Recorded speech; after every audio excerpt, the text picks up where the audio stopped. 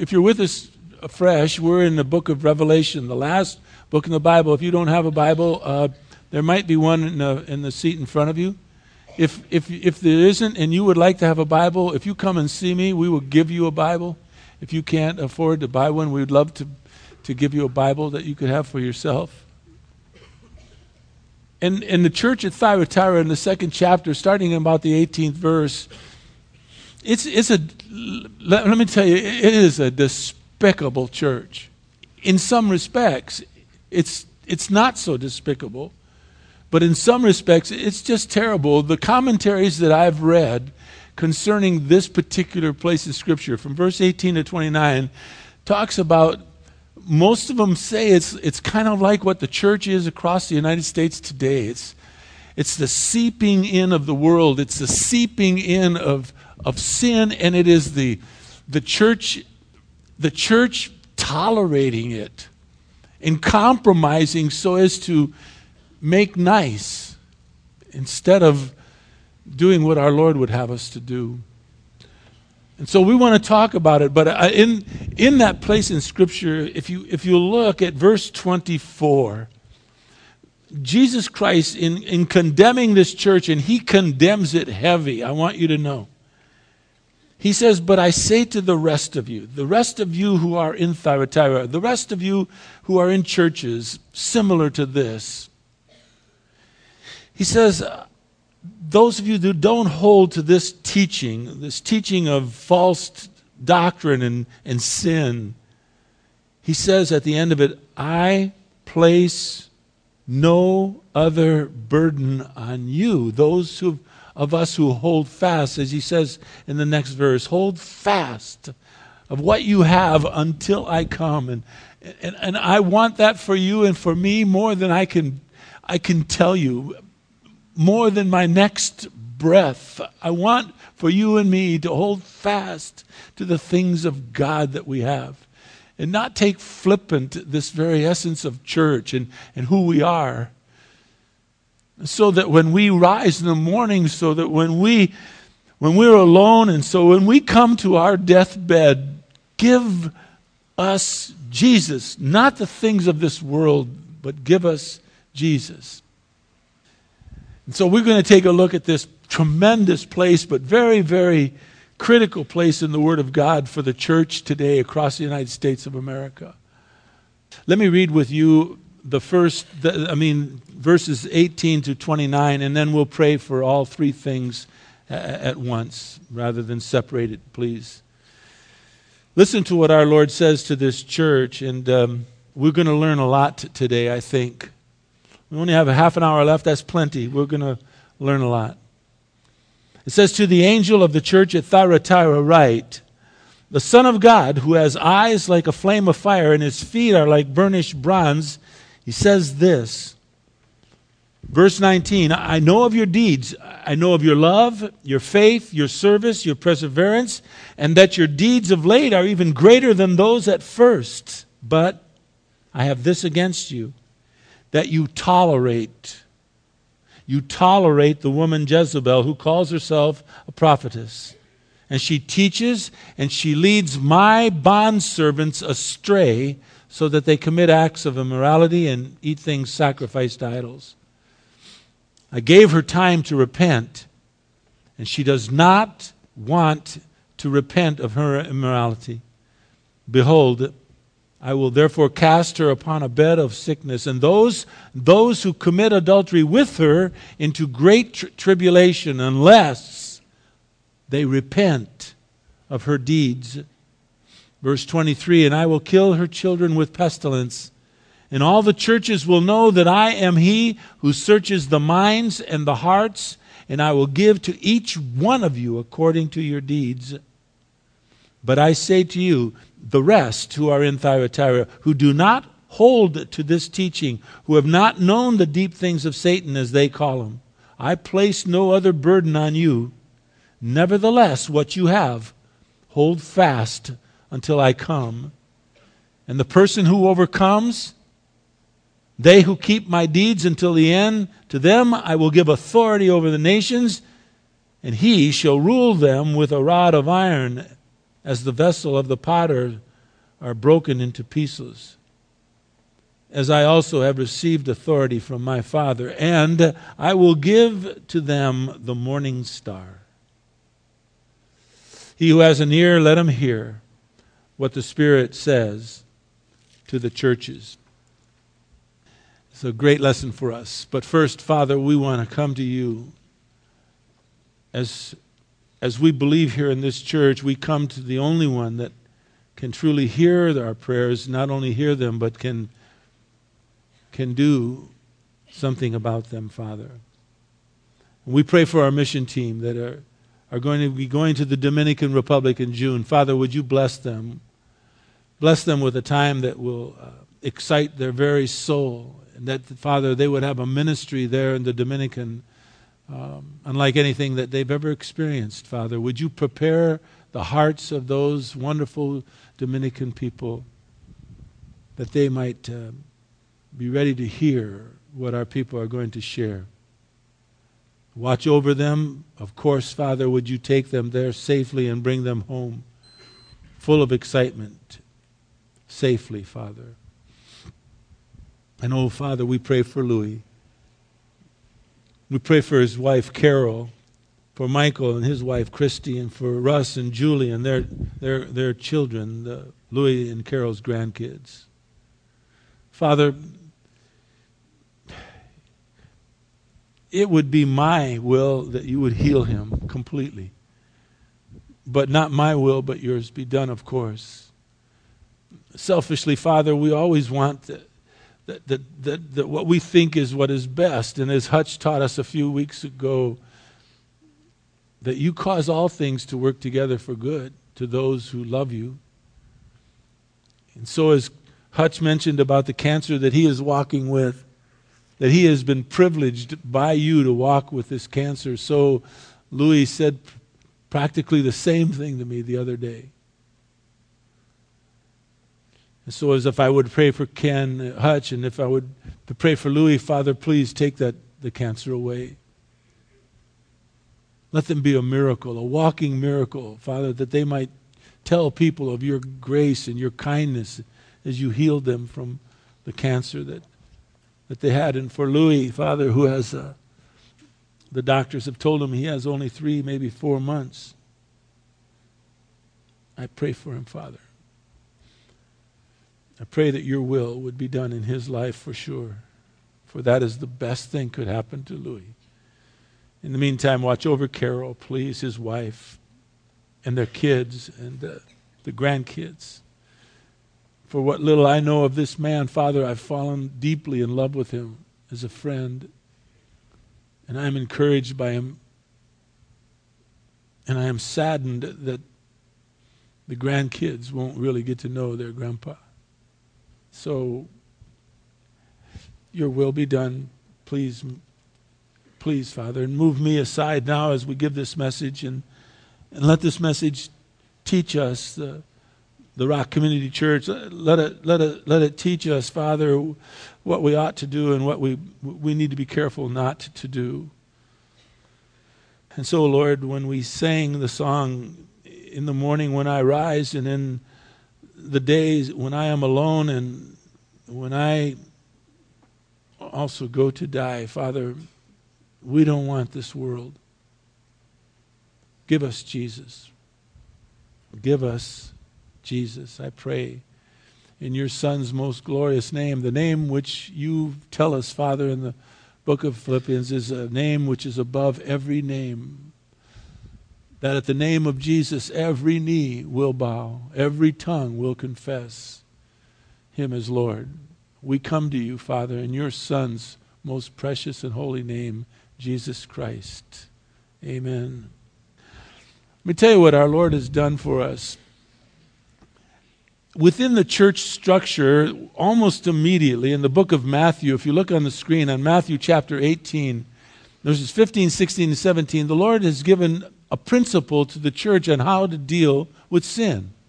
It's the almost immediate instructions that the Lord gave to the family of God. Because within the church, tantamount to the Lord, what is wrong with the church at Thyatira is this. Tantamount to the Lord is that we do not compromise. We do not tolerate sin within the body of Christ. We deal with it. And so in Matthew chapter 18, it says, if your brother or if your sister, if someone in the family of God sins, it says, go and show him his fault, or go and reprove that person. Where? How? Does it say? What does it say? In what? In private. You see, it's not, you don't see someone sitting and you say, oh, wow, did you see what so-and-so did? Oh, it's terrible. I saw it. Did you see it? You ought to see it. And you gossip about this person. No, you go to that person in private, because it says in verse 16, if that person listens to you, verse 15, I said 16, please forgive me. If that person listens to you, if he hears what you are saying and repents, you've won your brother back, your sister back to Christ. How wonderful. Then it goes on, the Lord, to say, but if they do not listen to you, verse 16, take one or two more with you, so by the mouth of 2 or 3 witnesses, every fact can be confirmed. And then, though, verse 17, if they refuse to listen to them, then tell it to the church. And then let them be to you as a Gentile or a tax collector. In other words, as a non-believer. In either case, church discipline of that kind keeps holiness, a purity within the body. It ought to be done within your life. If in your life there is sin in your heart, if there's something that you've done that you know is wrong, and the Lord has convicted you, don't put it off. Don't put it off and say, well, I'll deal with it later. I'll confess it to the Lord tonight when I go to sleep, as I lay down. No. Deal with it right away. Deal with the sin immediately. This type of holiness and purity within our lives will bring power to us, will bring a peace and a blessings beyond our wildest dreams. And so what it does for a church, it calls for the church to confront a sinning person, and if they repent, it brings them back into the family of God. Praise the Lord. But if they do not wish to repent, if they just decide this process is not for them, then you are to purge them from the church, it says. Those who stubbornly desire to cling to their sin. In either case, whether they go or whether they stay, the purity of the church is maintained. And that's tantamount for our Lord. So at Thyatira, let's get to this church, this messy church. Look at what they did, or really what they didn't do, in verses 20 and 21. In verse 20 it says clearly, they tolerated. That's the key word. They tolerated this woman named Jezebel. Now, this woman Jezebel is not, there wasn't a woman called Jezebel there that was terrible. It's the sin of Jezebel that they tolerated. I'll show you what that is in a moment. So they tolerated this woman named Jezebel. That's a bad decision, to tolerate any sin within the church or our lives. And who is this Jezebel? Well, it says in verse 20, she calls herself a prophetess. And in other words, calling herself a prophetess. There's a sin of pride right there. But here's what she does. Verse 20, she teaches and she leads the Lord's bondservants. The Lord's bondservants are believers astray. In other words, she takes people who are new in their faith or believe in Christ, and she leads them astray. And then ultimately, verse 21, she will not repent of her immorality or her sins. And not to repent of any of our sins, whether a church or individual, is a death knell to yourself. It takes away God's blessings and power. We should always go to Him and ask for forgiveness. Now here's what we see in verse 19. We saw it last week, so we'll just brush over it. But even under the blessings of being a church that is full of deeds and love and faith and service and perseverance and even growth, because their deeds of late are greater than the ones they did at first, still, immorality and false doctrine, false teaching that leads bondservants of Christ astray, if not confronted and is tolerated by the church, will bring judgment upon the church by God Almighty. As we see in verse 24, look at it. Jezebel and those she led astray knew the deep things of Satan, as they called it that. In other words, they were openly practicing sin. In this case, the deep things of Satan would be occult practices or Satan worship. But as we're going to see, the whole idea of Jezebel was teaching and leading believers away from their faith in Christ. In the Old Testament, 1st and 2nd Kings, we learn about Jezebel. She was the wife of Israel's king Ahab. Now, he was a terrible king. Terrible. He married her, and she brought from Baal into Israel idol worship, which was a gross sin of the worst kind. As a matter of fact, it was so vile that the Bible says that Ahab's marrying Jezebel was evil beyond evil. In 1 Kings chapter 16, verses 30 and 31, it says, Ahab, the son of Omri, he did evil in the sight of the Lord, more, it says, more than all that were before him. All the kings that came before him, he did evil. What was his evil? He married Jezebel. Boy, bless her heart. And Jezebel brought into Israel, Baal and idol worship. You see, her sin was pleasure. We talked about there were two different sins that are mentioned in these 7 churches that are mentioned throughout Revelation chapters 2 and 3. One of the sin was persecution, trials, difficulties that you go through. That might draw you or take you away from the Lord. The second one was pleasure. Her sin was pleasure. She brought obscene sexual practices both by male and female prostitutes, calling them prophets, by the way. She brought them into Israel and into the temple of God. Also, she tried to kill God's true prophet, Elijah. He encountered the prophets of Baal on Mount Carmel. It's in 1 Kings chapter 18 and 19. You ought to read about it later. It's really a great story. If you've not, you know what it is. It was Elijah was sitting there. He says, "Who are you going to follow? You're going to follow the God of Baal, or are you going to follow the God of Abraham, Isaac, and Jacob?" He says, "Here's the test." He says, "You guys, you prophets of Baal, get yourself a heifer, put it on an altar, all kinds of wood on it, and you call down for your God to consume your offering. I'll do the same thing. I'll get a heifer, and I'll put it on an idol of wood, and I'll do the same thing. You go first." So they're calling for their God. "Come down," and he's yelling at them. Maybe he's tired and sleeping. Maybe you should yell a little louder. He's what are they doing in sports now? He's trash talking them, the guy. He's telling them, try harder. He's sleeping. And when they gave up and were exhausted, he said, "Hey, give me some water. Let's put some water on mine." They poured all sorts of water on his offering, and he goes, "Sick it." Poof. God licked it up like nothing, just consumed it. Well, after that victory, oftentimes in our lives, when we go through something victorious in our walk, there's that pressure that Satan would maybe jump on us or whatever, and you kind of get a feeling of some problems, and he ran. He ran away from Jezebel, and she tried to kill him.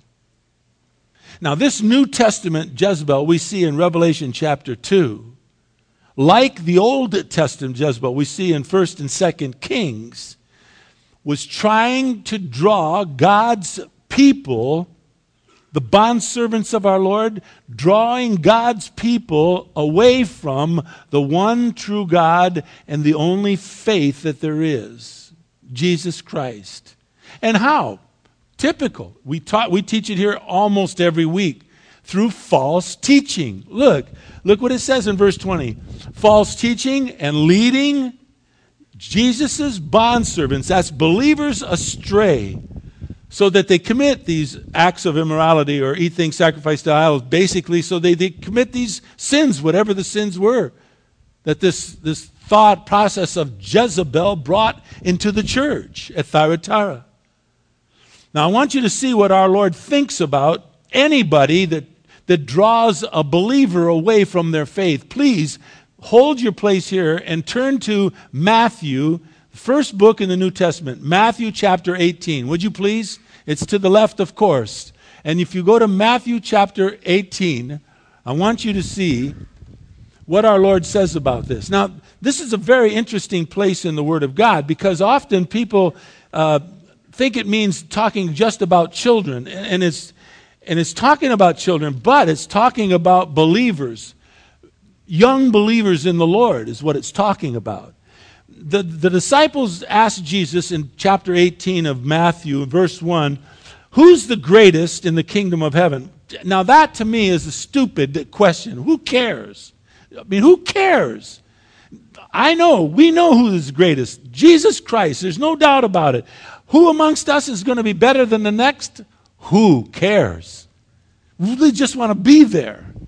So he answers by this. He called a child to himself, and he set the child before them, and he said, truly I say to you, verse 3, watch, unless you are converted and become like a child. So this is not talking about children in essence. It's talking about a conversion and coming to faith like a child who has this pure faith in a child. You shall not enter the kingdom of heaven. He says, whoever then humbles himself as this child, then that person's the greatest in the kingdom of heaven. And whoever receives one such a child in my name will receive me. Now here's the point I want to get to.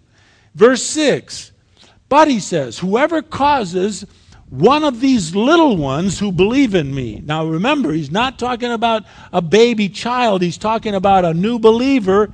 It could be a child, but it could also be an adult. Whoever causes one of these little ones who believes in me to stumble, it would be better for him to have a heavy millstone hung around his neck and to be drowned in the depth of the sea. And then he says something very interesting in verse 7. Woe to the world because of its stumbling blocks. He says it is inevitable that stumbling blocks will come.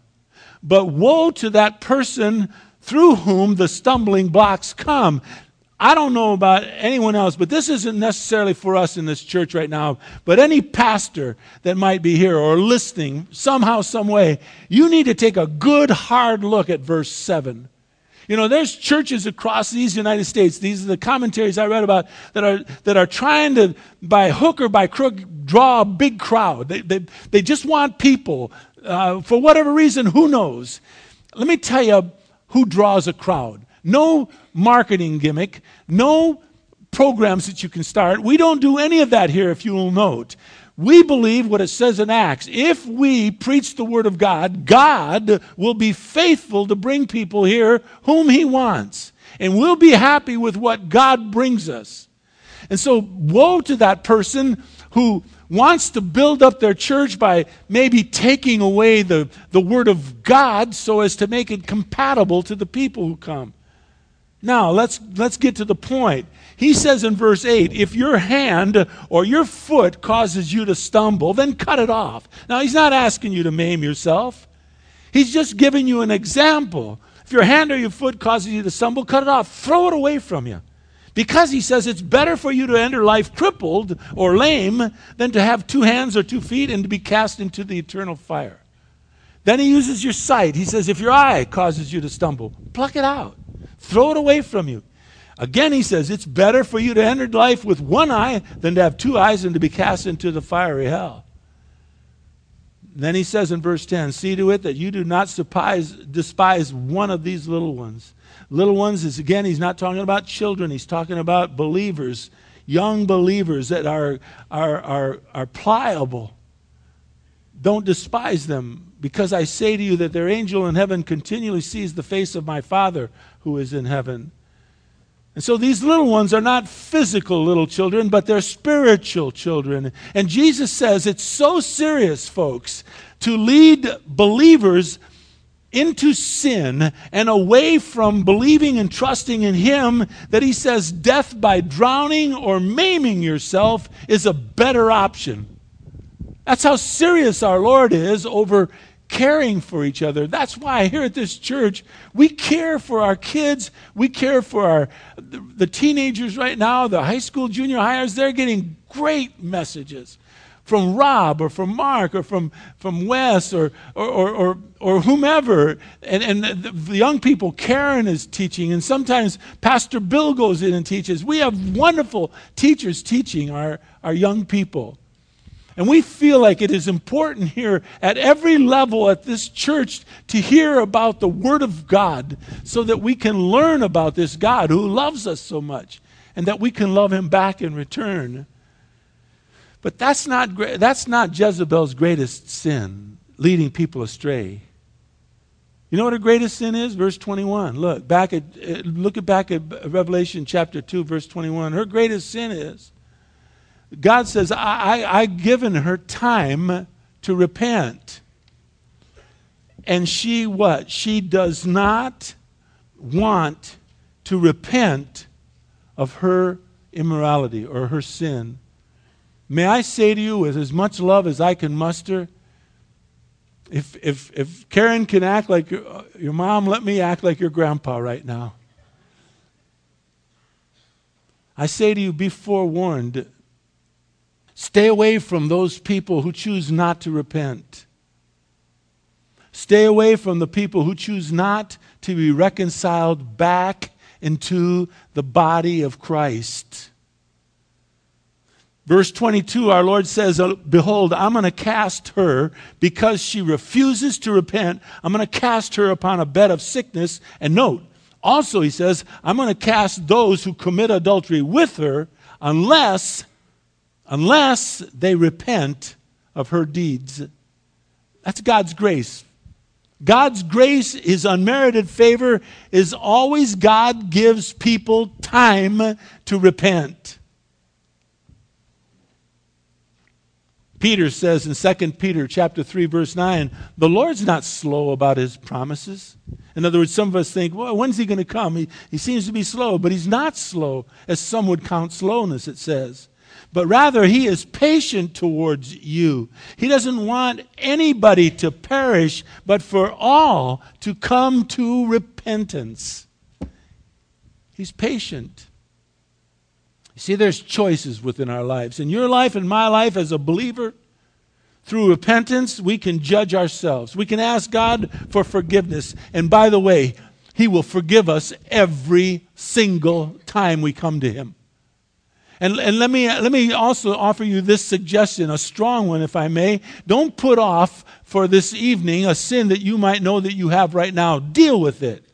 And don't sugarcoat it. He knows exactly what it is. It's like if you've taken a paper clip from somebody and you know you shouldn't have taken that paper clip. And you get convicted of it. You say, well, I'll deal with it later. No, tell him you've done that. And don't say, I borrowed this paper clip, Lord. He knows better. You stole it. And tell Him. Confess it. You see, when we go to Him and sin, and we sin, it's like slapping Him in the face. It's like that.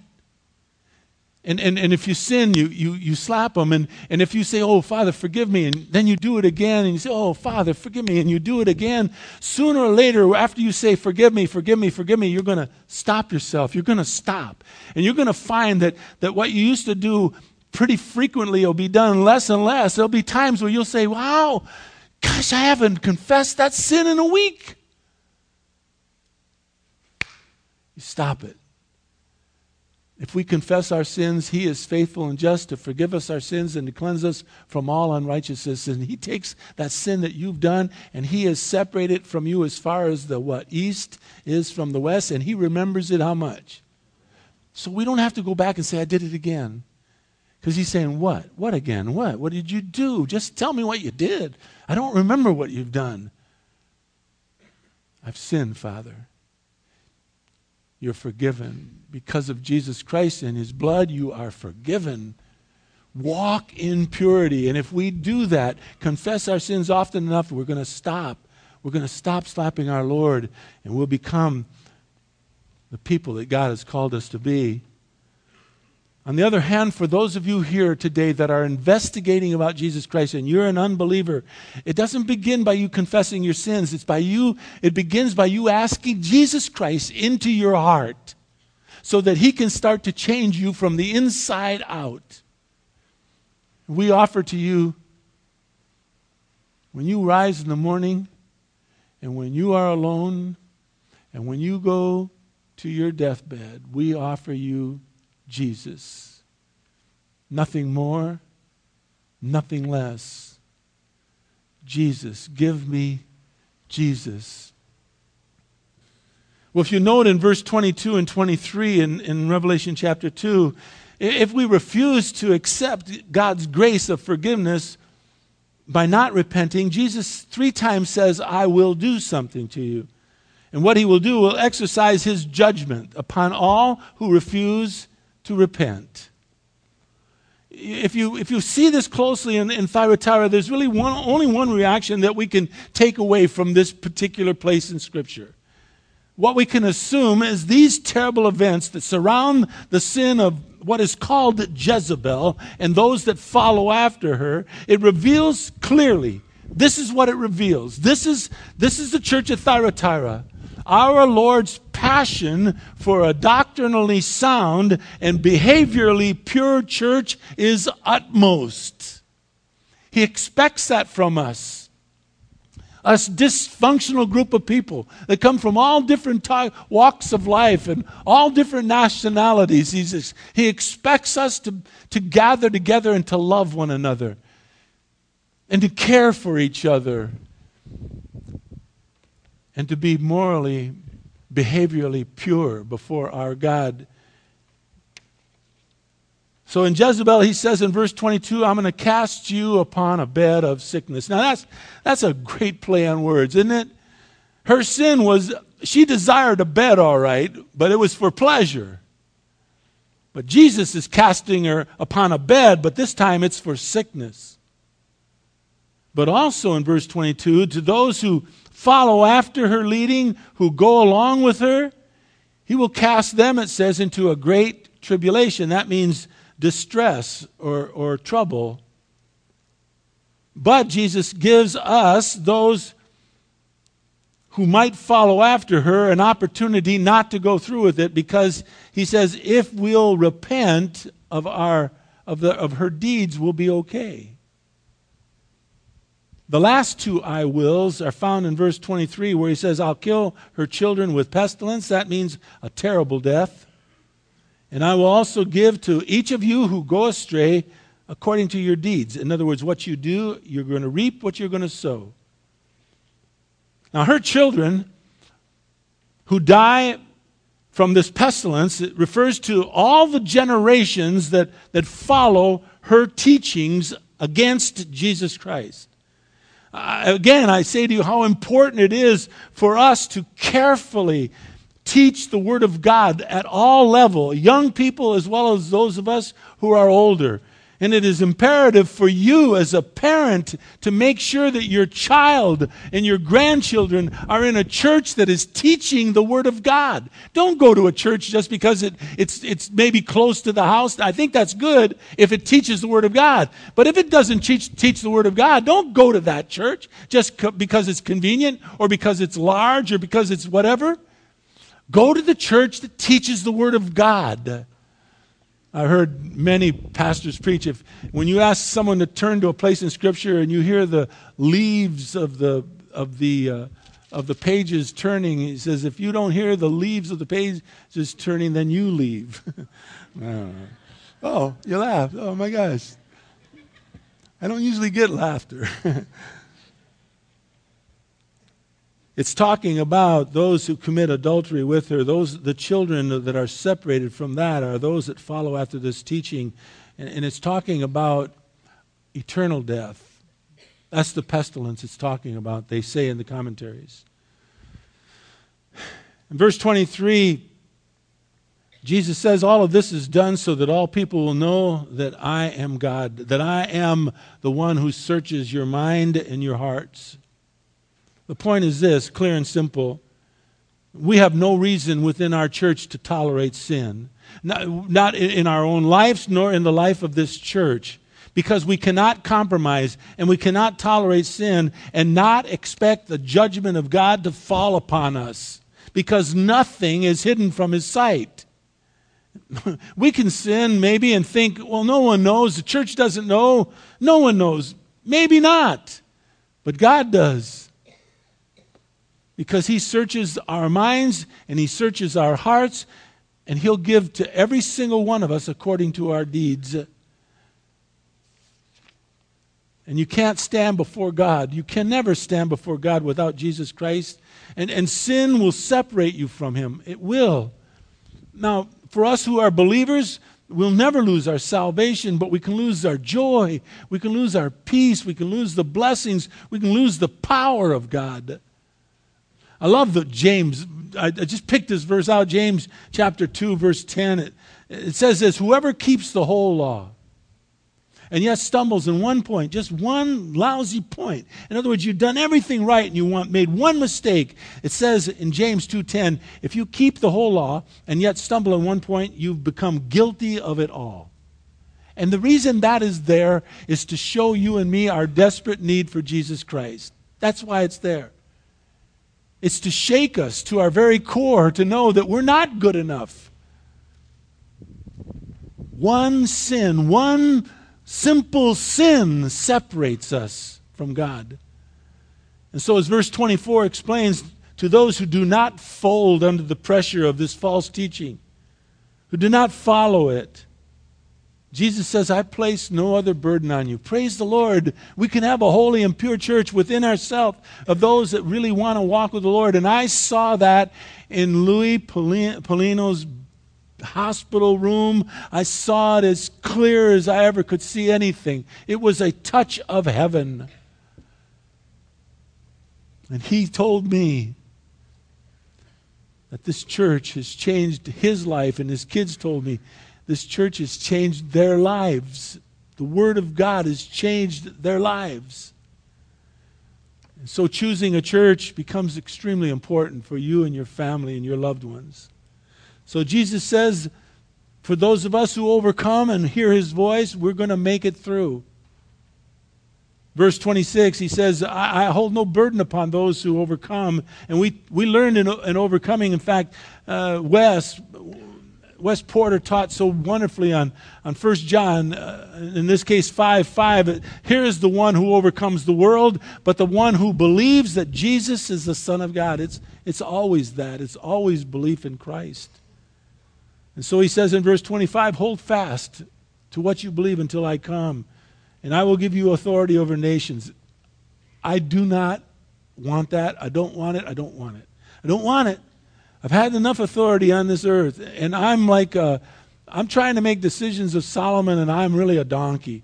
You know, it doesn't match. And so authority, I don't want it. But I'll tell you what I do want. I want verse 28 bad. I want the morning star. You know what the morning star is, don't you? It's Jesus. I want Him with me throughout eternity. I want Him to guide me. I want Him to protect me. I want Him to watch over everything that I might do or say from that moment forward. People, you cannot have enough of Jesus Christ. But you can't have Him unless you take Him now. Remember we taught a few weeks ago in 2 Corinthians 6:2, today, now, this is the day of salvation. The reason the Bible is so specific about that is because you're not guaranteed tomorrow. Louis Panino a week ago was, as far as he knew, as healthy as could be, and now he's got 3 to 4 months, they say, to live. But doctors can be wrong. Jesus can heal him. So as it says in verse 29 of this study of this great, great book, it said, the person who has an ear, let him hear what the Spirit is saying to the church. Please hear Him. And for the sake of God Almighty, please receive Him as your own personal Lord and Savior. And let us as a church not tolerate or compromise sin by any fashion in our church. Let us be a people that hold fast to the purity of who we are. Listen, I open my heart to you. I open my life to you. If you see me in sin, I beg of you, come to me in private and tell me and see if I won't repent or not. I promise you I will. We need to keep ourselves pure and holy, because look at what God might do through this church. Look around. He's growing us. Father, thank you.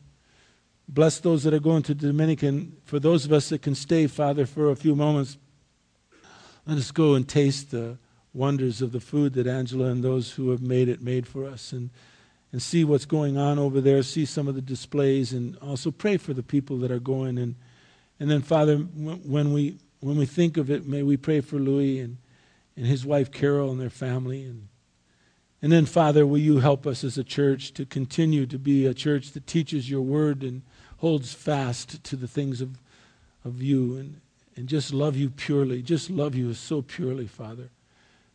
And that we would not tolerate or compromise sin in any way, shape, or form, regardless, even if it's our best of friend, or if it's someone that's been with us for so long. There's times where sin needs to be dealt with. And we pray that the person that we deal with it would have the integrity of their spirit to confess and to repent. Bless us, please, dear Father. In Jesus' precious name, bless us. Amen. I love you all more than life itself. Thank you guys for being here.